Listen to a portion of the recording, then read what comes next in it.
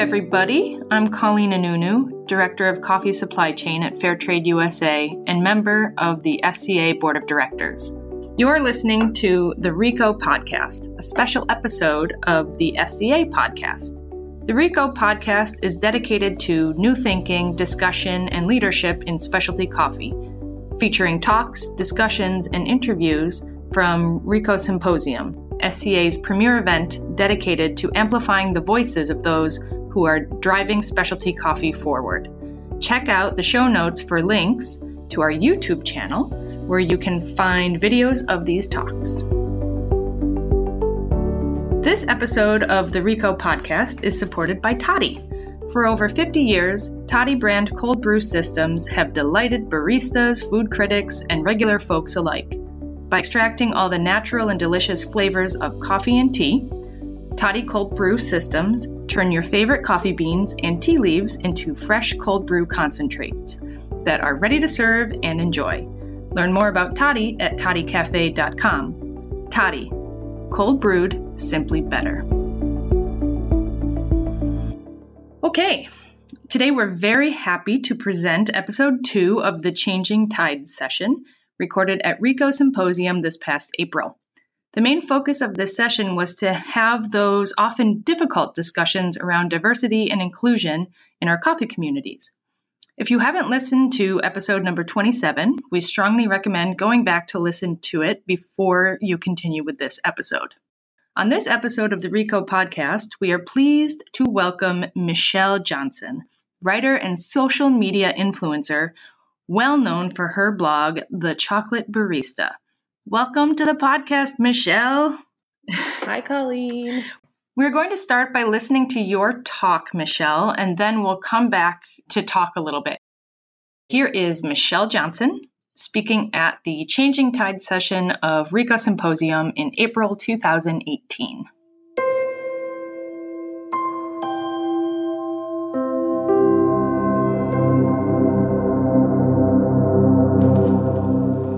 Hello, everybody.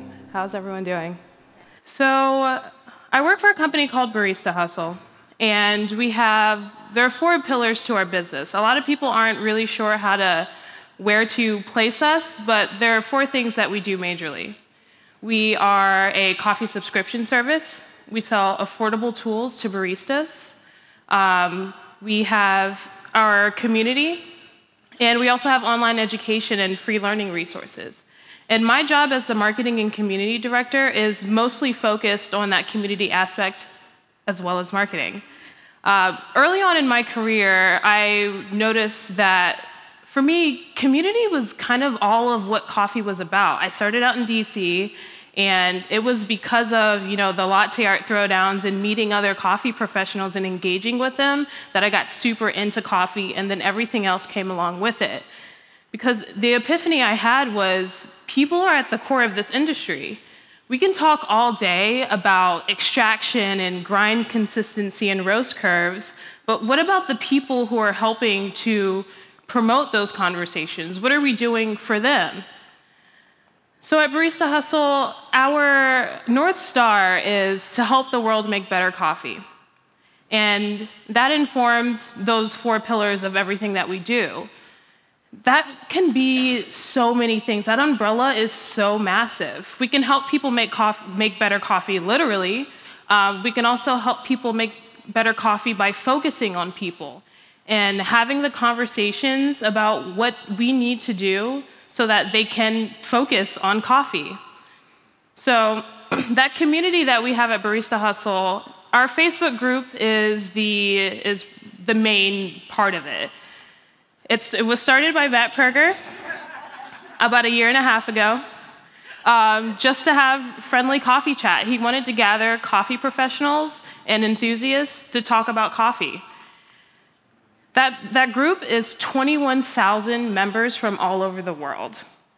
Managing all of those people is quite a task.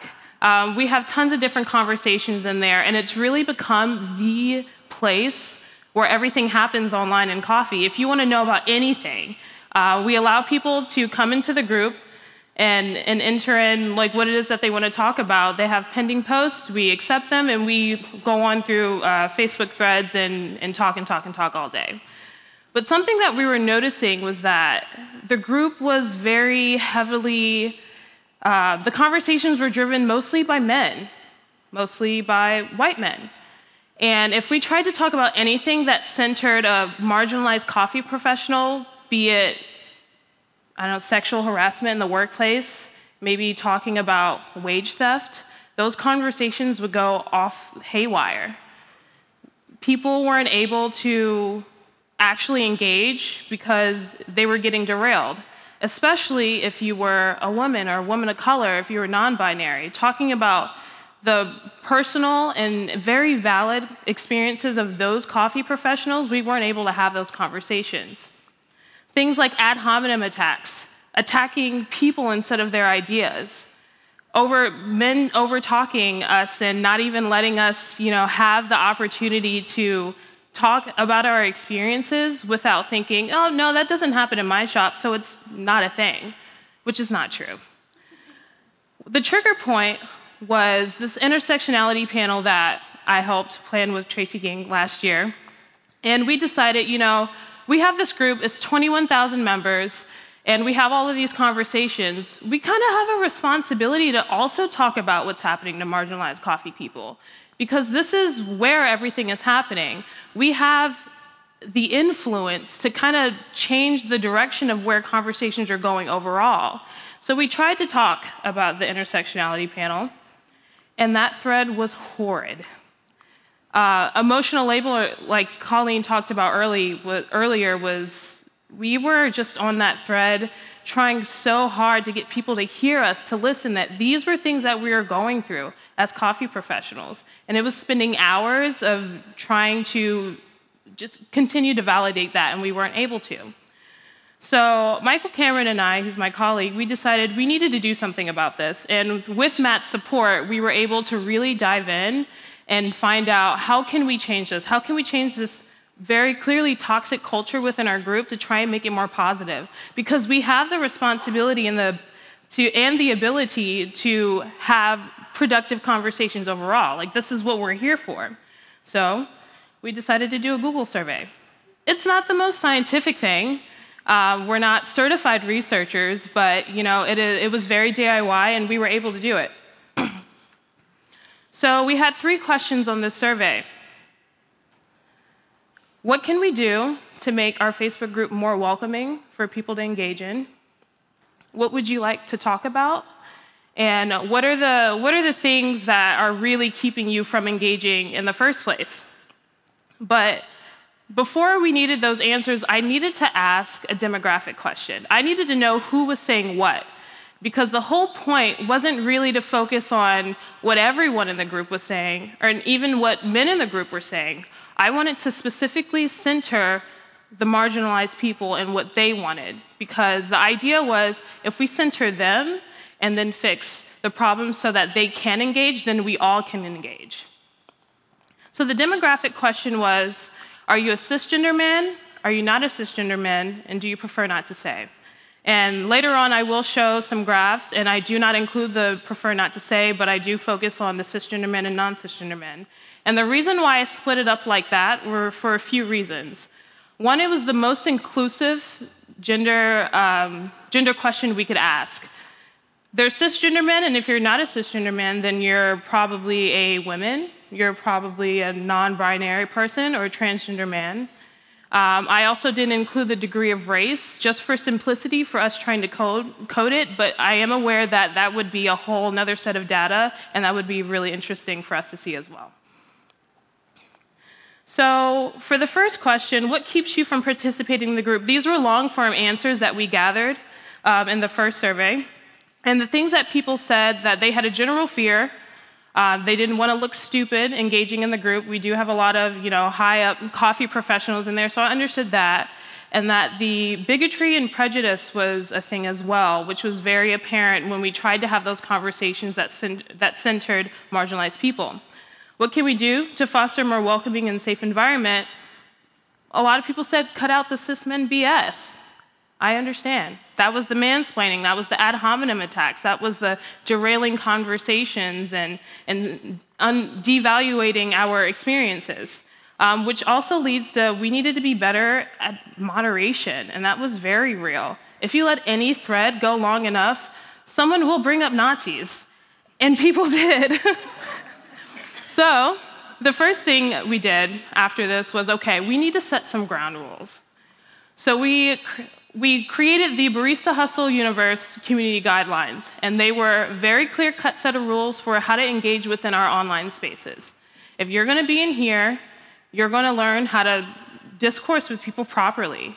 And if you don't do that, you're not going to be in the group. We'll remind you, but otherwise, we will kick you out. And I was very trigger-happy with that ban button. The second thing we did was, upon entering the group, you have to be approved, so we asked 3 questions. 1, will you go read the guidelines? 2, will you be respectful when you're engaging in conversations in the group? And 3, what's your favorite coffee? Because we always like to hear those things. The last thing was more active and intentional moderation. So moderation, not just in terms of if people violated the rules, we would remind them and kick them out, and if the conversation started to derail, we would put it back on track, but also being intentional about who is engaging and paying attention to them. So anytime a marginalized person commented on a thread, we would try and like their comment. We would try and reply to what they said, and just to show that we valued their contribution. When they would send posts in to talk about things, we would try and prove more of their posts than we would men. Because this was valuable to us. This was a flag that we were trying to raise and wave, that we cared about what you had to say, and we wanted to make that very clear. So we did a second survey, because we needed to know, all right, we did these 3 things, did it work? It feels like it worked. But we wanted to make sure. So we did a second survey in March, and these are some of the results. What keeps you from participating in the Facebook group? For the people who said that they were scared and they didn't want to look stupid, non-cisgender men feel more confident and better about it now than they did before. And oddly enough, men are now more afraid to participate, which, you know what, I'm not mad. That's fine by me. I would love to hear other people contribute. When it comes to bigotry and prejudice, in total, everyone said that there's less of that going on. But more specifically, non-cisgender men, we nearly slashed that in half. And that's really amazing.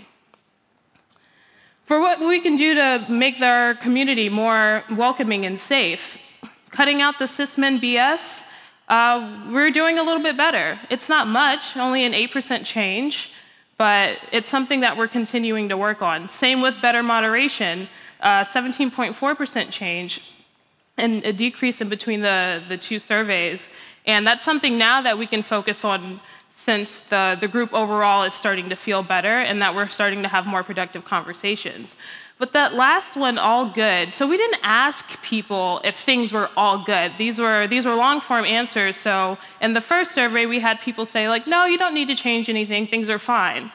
But in the second survey, we had way more people across the board that say things that were fine, especially non-cisgender men, which is what I'm only focusing on here. And if they feel like things are better, then we're winning. We asked another question in this last survey as well. It said, in terms of moderation, group member interactions, and general group discussion, has the overall quality of the group been better, the same, or worse in the past 6 months? So the people that said that things were worse, the numbers were so small, we didn't really need to include them. So in total, a lot of people said that things were the same.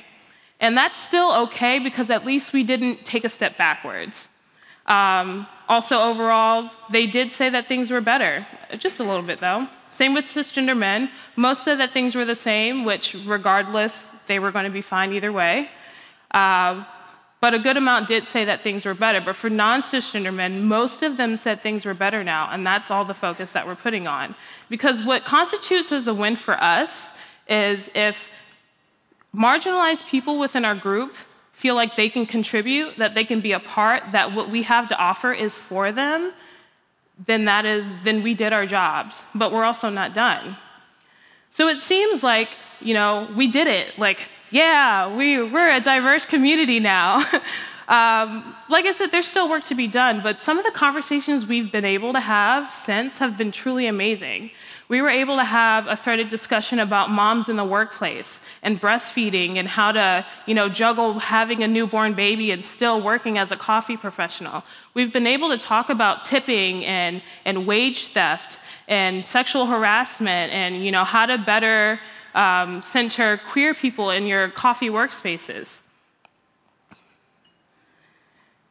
So for you, I need you to remember that the people that are in our community, the 21,000 that are from all over the world, they are your people as well. They work for you. They're coming into our space to talk about what's going on in their own personal spaces. And that's not to say that you need to go into our group and find out if your employee is talking about you, but it is to say, it's a good place to come in and find out the conversations that we're having and where the industry is going, because that's where that discussion is happening. Also, I don't need to reiterate this, but it's been proven time and time again, and you can Google it yourself. Like, diversity is better for business. For us at Barista Hustle, I've realized that we offer tools and we offer education and we have all these things we sell, but if we put as much effort on that as we do on our people, they're going to want to be they're going to want to spend their money on us, because they're going to feel like it's for them, that they can be a part of that too. Because the industry depends on it. We have so many great minds within the entire industry, and we're doing ourselves a disservice only focusing on a small group of them to help carry the entire industry forward. Because at the end of the day, this is really a conversation about equity.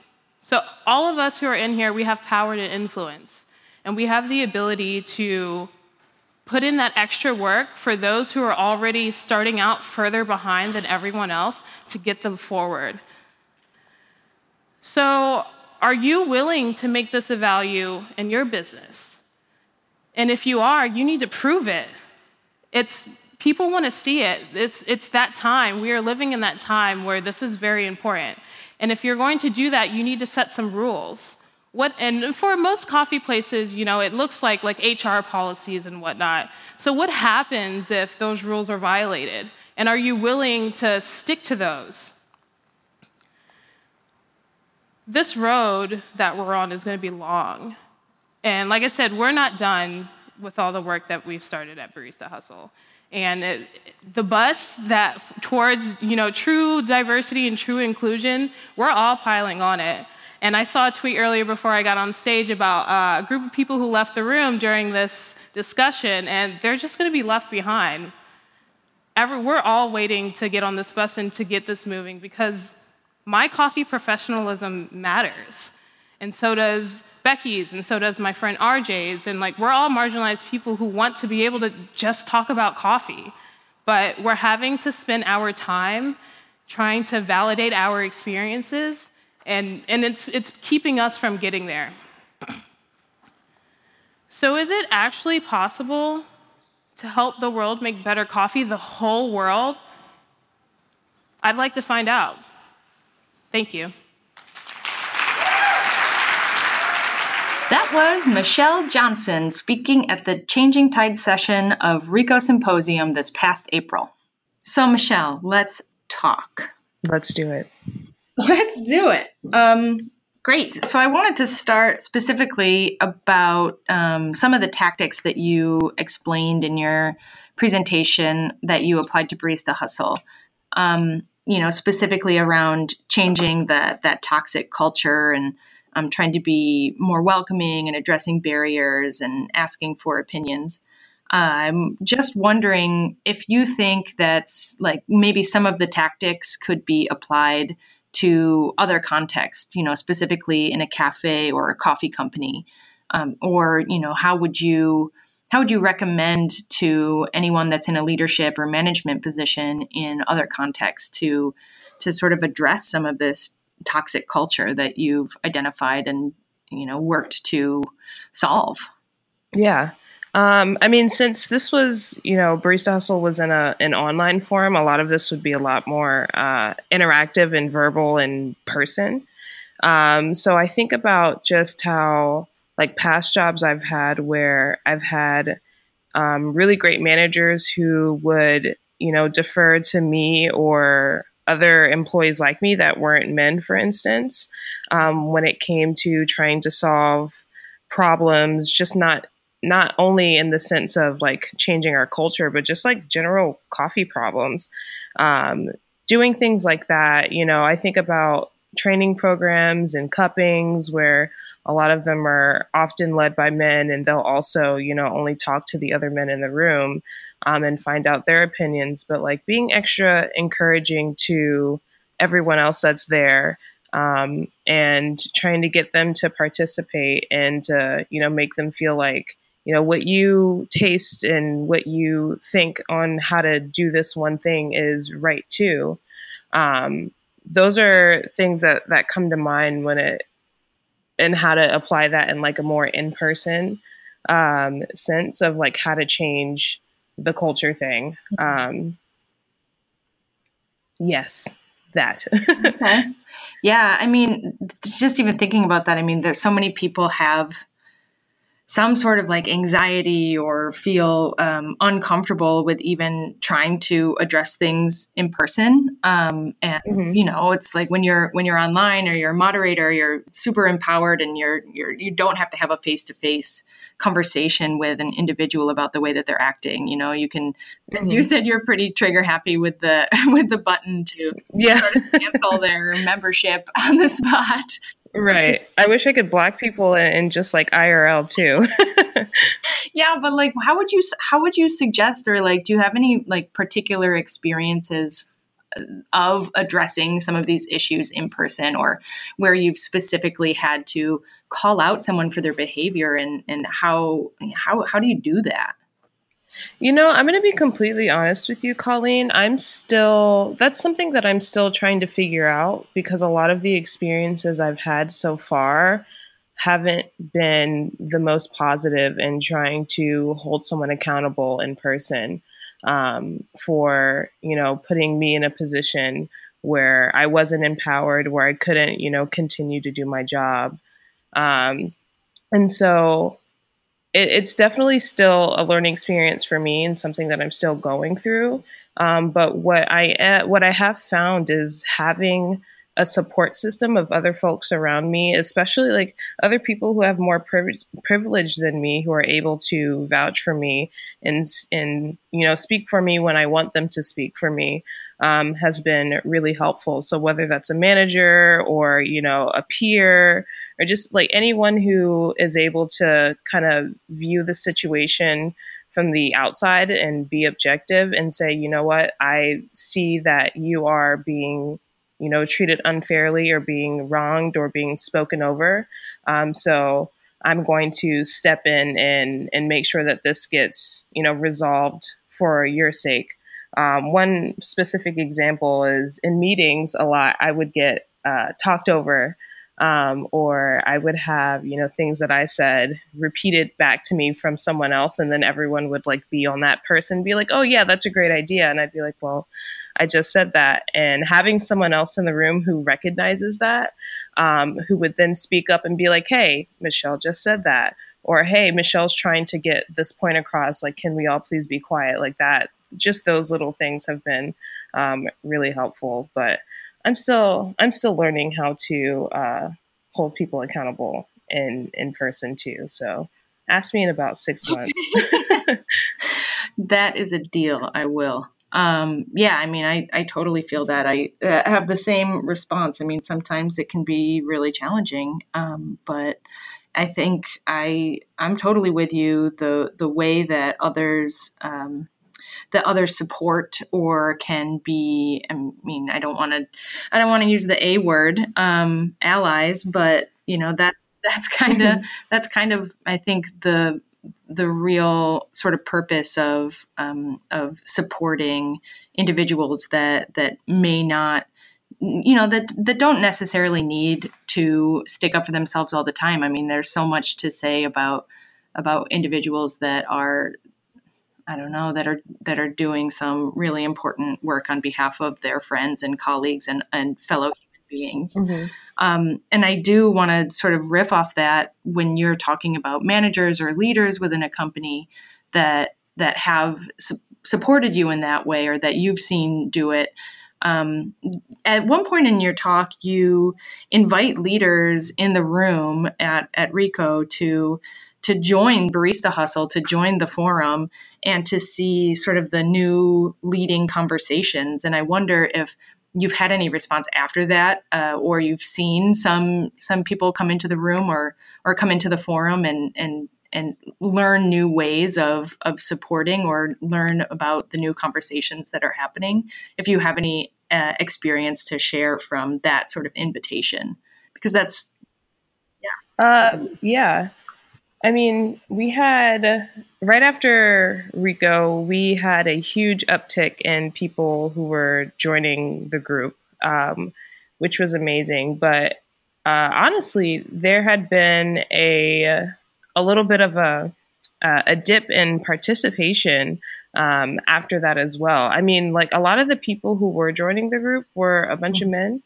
And a lot of the, questions that were continuing to come in were still kind of like along the same lines of, this isn't really, a conversation that's going to help push us any further. It's like, I don't know what TDS I should set for my coffee type of thing, which is like, we like having those conversations too, and that's fine. But I mean, if I can be completely transparent with you, it wasn't long after Ricoh that I myself had left the group. So I'm not sure what it's like now. But I mean, there were, like, regardless of all of that, we still had some really good conversations in there. And one of my favorite conversations was, we had a whole thread about working mothers. And how do you, navigate working in a coffee shop or owning a cafe and being pregnant or having a newborn and not, being able to give yourself a lot of maternity leave, and like what to do in those situations. And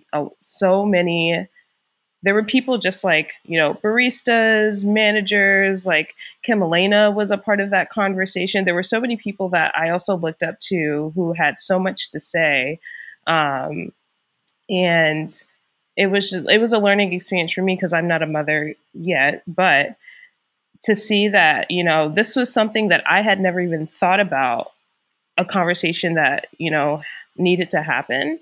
But it was one of like the most engaging threads in that group. And I feel like the most eye-opening for everyone as a whole, because it's like, if I didn't think that, that was a conversation to be had, then a ton of other people didn't think about that too. And, I just, like, from that conversation, I've learned that, community and the people that you work with will be extremely helpful for when you are a new mother working in coffee. And it was just like super encouraging. And I was like, I hope more conversations like this continue to happen. And I hope that this opens up to even past the online forum into, some sort of support group in person for folks who, are having babies and want to continue working in coffee. So yeah, I that was remember when you mentioned that specific conversation on stage, and I just thought, exactly. I also am not a mother, and I have worked in spaces where there are single mothers or new mothers working in the cafe, and the needs and responsibilities of those individuals are so different. And it's just, it's hard to, it was just hard to fathom that I as well had never even thought about that, but totally recognize how that happens, right? And how to be Right. more mindful in the future. Do you remember anyone, specifically on that thread, like having similar epiphanies, or anything else worth noting from, I guess, the reaction from the general public, or those that weren't sort of leading the actual discussion? Yeah, I saw there were a couple of comments of people who were just like thanking everyone who had participated for bringing up that topic and for thanking the person for asking the question. And I'd seen a couple tweets here and there, but it was in general just very well received. And like that was probably one of the like highlights of my time moderating that Facebook group. Yeah. Yeah, I mean, that's the other thing that you said. I mean, it's so important, I guess, to give that positive reinforcement, and just calling out a thank you, or you said sometimes liking comments from people that Hmm. were sharing things, or that were marginalized folks, or underrepresented folks on the thread, and why that positive reinforcement is so good, and to be thankful and mindful, and to give space to them. So that's awesome. Totally.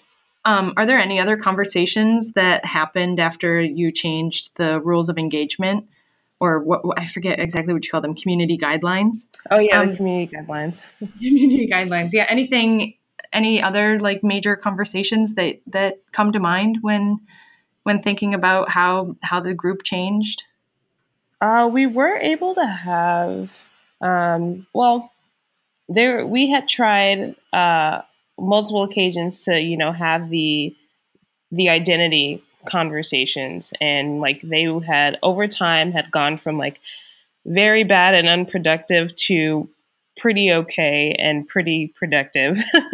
And for a lot of people, especially since the group was global, and a lot of the talking about race and gender and identity as a whole, some of it like would for sure go over people's heads, and some of the things that they how like people would respond was not necessarily out of a place of malice, but just like cultural ignorance, and not quite realizing that this what we're talking about isn't just something that's happening in the US or happening in Australia. It's just like it's global. um, but aside from still continuing to try to have those conversations, and over time them getting better, we were also able to talk about mental health for hospitality workers in general. Mm-hmm. And I remember one of the first times someone had submitted something about talking about mental health, and I think it was like tacked on to a conversation about wage inequality. um, it like that conversation did not go well at all, but we had tried it again a few months later, and it was a little bit more productive. um, but yeah, it's just like those like very sensitive things that people, they try to. I feel like with hospitality, those types of topics we just sweep under the rug, and we just like button up our shirts and put the smile on our face and just try and do our jobs. And a lot of people are able to function that way, but then and then shame folks who aren't able to function that way. And that was, I guess, at the end of the day, like what I was trying to help change, because the forum was 20,000 plus people in it, and was a place that a lot of people came to see what was going on in coffee as a whole. It was like one of the only like online gathering places for the industry, and then for those who weren't in the industry to just like see what was going on. So I felt a responsibility to like, I need to be having these conversations in this space, because I know that there are a ton of people looking at this and a lot of people learning from it. um, so why wouldn't we? Like it felt like a waste, not to try and have these tough conversations, on top of talking about TDS and robots and espresso machines and stuff like that. Like it's all important. It's all tied together, and no matter how much you try and sweep like mental health and race and gender under the rug, it all still very much informs people's experiences as a coffee professional. And I really hope that like overall that came across, and that, I was able to still do some good work and create some positive like ripples as a result. Yeah, that's awesome. I didn't realize that it was over 20,000 people. Yeah, it was a big group. and potentially larger now. Mm-hmm. And robots, talking about robot rights at all? Just kidding. We still got some time. Robot mental health, Michelle. No, I'm just playing. So, I mean, that's amazing that you had not only this sort of business mentality around responsibility and, that was part of the new ethos of this business. Basically, is what it was. I mean, it's a forum. It's kind of like it's a little bit of a membership forum, but it's still like the brand, the identity, and how you want to cultivate community. And that's also very much part of, I guess, you and not just Barista Hustle, but Michelle Johnson and Chocolate Barista, and all the things that you believe in. And I know that you said that you're no longer with the group or with the company, and I'm just wondering, kind of what are you up to now, and what are you interested in working in? Well, now I'm scheming on the low. I have a lot of plans for 2019. My big plans are to grow the Chocolate Barista, and make it. I want to make the Chocolate Barista into like a parent company, and have these like subsidiaries underneath it of like different things that I can, pursue and do, because I just like to do a lot. I'm always doing a lot. So, we have like Black Coffee, the podcast, and I'm planning on growing and evolving that. I want to do, catering events. I want to do consulting. I still want to continue doing marketing.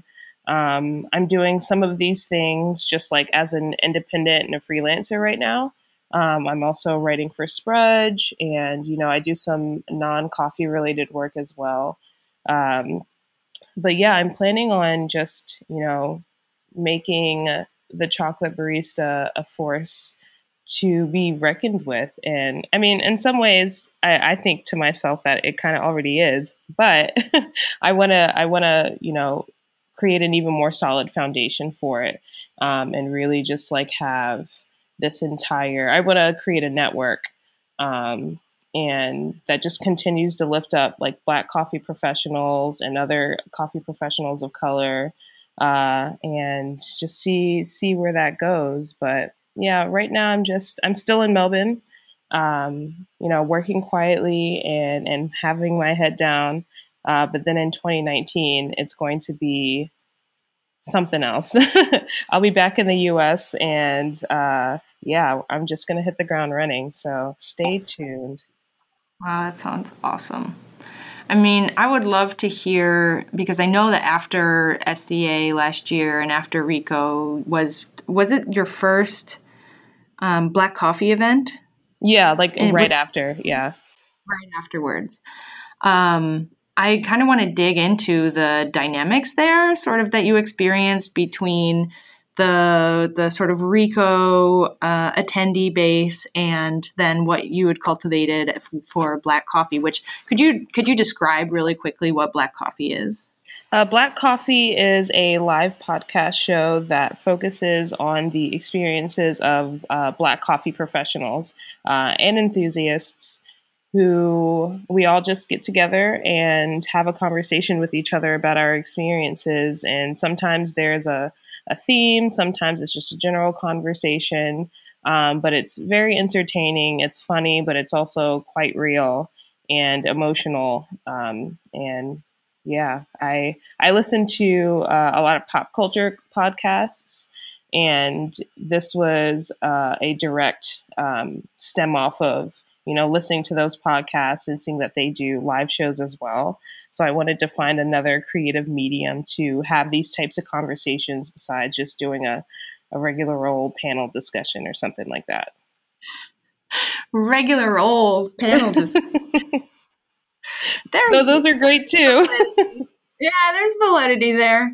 I'd just love to hear kind of like that experience though, of that shift between, something that's pretty formal, and a lot of preparation. I mean, you said that we worked for months on the topic of the Changing Tides whole session, and then you worked really diligently with your team at that point at Barista Hustle to dig into the data from your surveys and to talk about your specific experience and sort of project with Barista Hustle. To also, to have that conversation and different audiences and how do you, how do you deal with those different dynamics, or what have you learned from your experience after these sessions? Well, I remember in the same time that we were preparing for Rico is the same time that I was preparing for Black Coffee. So doing all of this like on top of each other was a lot. But I mean, that's just sort of how I work these days anyway. But yeah, it was a huge shift because like Rico was very, like I had, a button up shirt and heels on. And, I'm having these like very deep conversations that were just like, based in data, intellectual, talking to people who were, owners of companies, CEOs and things like that. And having to, actually feeling a little bit of stress of having to justify why my talk was important to some of these people. But then at the same time, having a lot of those people come to me and say that, hey, this was really important. I've never heard a talk like this. And especially with how you applied it to your business, I want to talk more. And then like flipping the switch and going to Black Coffee, which was, more informal, still just as important of a conversation. It was just a more like informal creative medium where we could just kind of like be ourselves and not like have to, stand up straight for example. And we were also drinking on stage too. But yeah, it was just like the audiences were just like very, very, very different. Black Coffee attracted more just baristas and people just coming up off the street, which was great. And like while Rico is like people who are able to be in that room, or people who are in the high to executive level positions and can afford to go to Rico and things like that. And I like over time, I'd like to see if not, in the audience, at least I'd like to see Rico have more speakers that are of the like entry level to mid level people from those parts, like baristas or trainers and managers, because I feel like they have a lot to, say. And people who are in the executive level positions, I, have a hard time feeling like they are completely in the know of what's going on in the lower realms of their own businesses because, they're not engaging or talking to them. I don't like, I like to give the benefit of the doubt and say that, they're interactive and they're engaging with their staff, but a lot of them are just sitting up in their office, wherever that is. And just like, making the decisions that come across their desks. And then, that's about it. So to have like baristas and more producers and folks who are actually like on the ground coming to Rico and like at least speaking, I think that would be very valuable. And just like the whole how that medium and forum grows and evolves over time. Yeah, absolutely. This really got me thinking about when we were working together on the whole concept for Changing Tides with Phyllis Johnson and Matt Slater, and we were really trying to think of how can we make this super dynamic and try and get as many perspectives and voices up on stage as possible to talk about these really uncomfortable issues of power dynamics and class issues and struggle and, race issues and marginalized communities and microaggressions and, all the buzzwords, but like all the real like lived experiences of people and why it's important for business. And, we're trying to frame this constantly, especially for the audience in the room of this is important for your business, but it's also, the world is changing and, the ship is sailing and, let's give you the information that you need in order to make life better for us, but also make life better for yourself.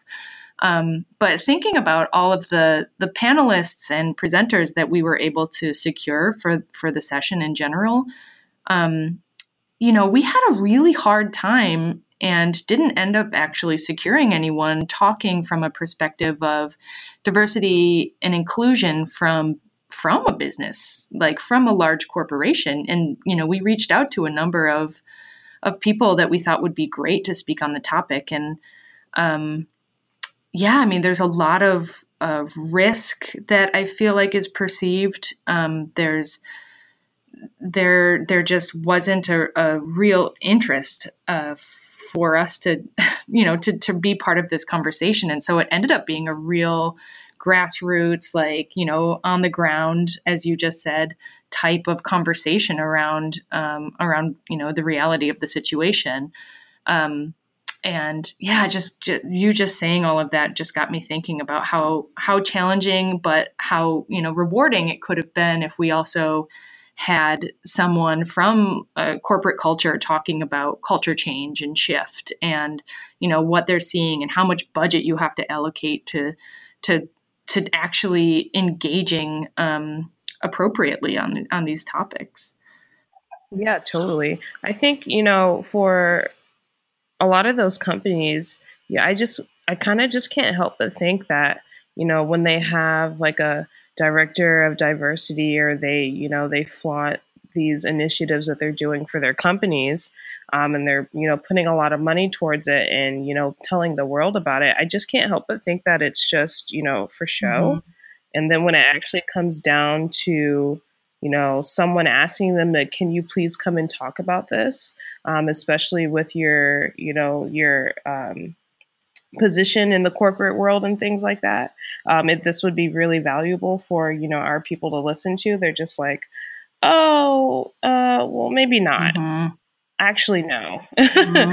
And it's kind of disappointing. And I'm still keeping my eyes out for, a corporate company that is actually putting their money where their mouth is. And I would love nothing more than to see that happen too. For a big corporate company to be like, actually, this is like our number one value here, and everything else just kind of falls into place from here. Mm-hmm. And not only do we have, something to show for it, but we want to go out there and we want to talk about it too. Mm-hmm. That would be a game changer. Right. I mean, it's interesting because if they're really doing a good job, it would just sort of be, you would think that it would just be sort of felt by the employees or just known about, what kind of good supportive company it is. You wouldn't need to write a press release around training thousands of employees on different tactics and, sensibility or sensitivities and all of this stuff. But yeah, totally. I mean, it's something that I think it's worth it for us to continue to look forward to and to try and secure more speakers to this topic. And, that it does get me thinking about, who in the audience is going to listen or how, like, what kind of delivery or what kind of person does it take to get these important concepts, these two real concepts across to individuals to get them to change the behavior. And you had mentioned in your talk at one point that some people left the room at the start of the Changing Tide session. And I don't remember, somebody maybe tweeted about it during the start of the session back in Seattle. But I just wonder, would it have been a different scenario if you did have someone else from Barista Hustle, like Matt, who is a white man talking about, the issues that he's seen? I mean, do you want to speculate on that, like how different the conversation would be received? And I guess let's just start there. Yeah, I'm comfortable with speculating that it definitely would have been received differently. And that's just like, I don't need to be afraid of saying that out loud, because that's just what it is. That's like what it's like. That is, that's bias. That's, that is racism. That is sexism. That is, the patriarchy. It's all of it. And for one, it would have definitely surprised people had it been Matt on that stage giving that exact same talk, but more people for sure would have stayed to listen to it. And, to that, I'm just like, I don't have like much to say to that. I'm like, that's just, it just bees like that. But I hope that, I hope for more white men to, step up and talk about this, but also to know when they should just pass the mic instead. But two, I'm glad that I was the one to give this talk, and I hope that people over time realize that, you know what, I don't need a white man on stage telling me these things, because the fact of the matter is that they actually don't have the range for this. And had it been Matt on that stage doing that talk, it would have been coming from, me anyway. And because it's just like, like I said, they just don't have the range. And it's like the more marginalized the person, the more that they're able to, speak to these type of things and actually give you like a grander scope of what it's like. And really, the world just needs to learn how to listen to those people instead. But, this is just the world we live in. We're still getting there. Yeah, we're going to continue to get there. I think that it's an ongoing process. For sure. Definite dynamic learning experiences. Well, Michelle, I wish we could talk all day, but when you come back to the United States, we probably can talk all day. I can't wait. Yeah. And I just want to thank you so much for joining us today. Yeah, thank you for having me. This was awesome. Yeah, you're welcome. That's it for our conversation with Michelle Johnson, who took part in the Changing Tides session at RICO Symposium this past April. Remember to check out our show notes to find a link to the YouTube video of this talk and a link to the speaker bios on the RICO website. This has been an SCA podcast brought to you by the members of the Specialty Coffee Association and supported by Toddy. I'm Colleen Anunu. Thank you so much for listening. Tune in again next week for our third and final installment of the Changing Tide session of RICO Symposium 2018. Talk to you soon.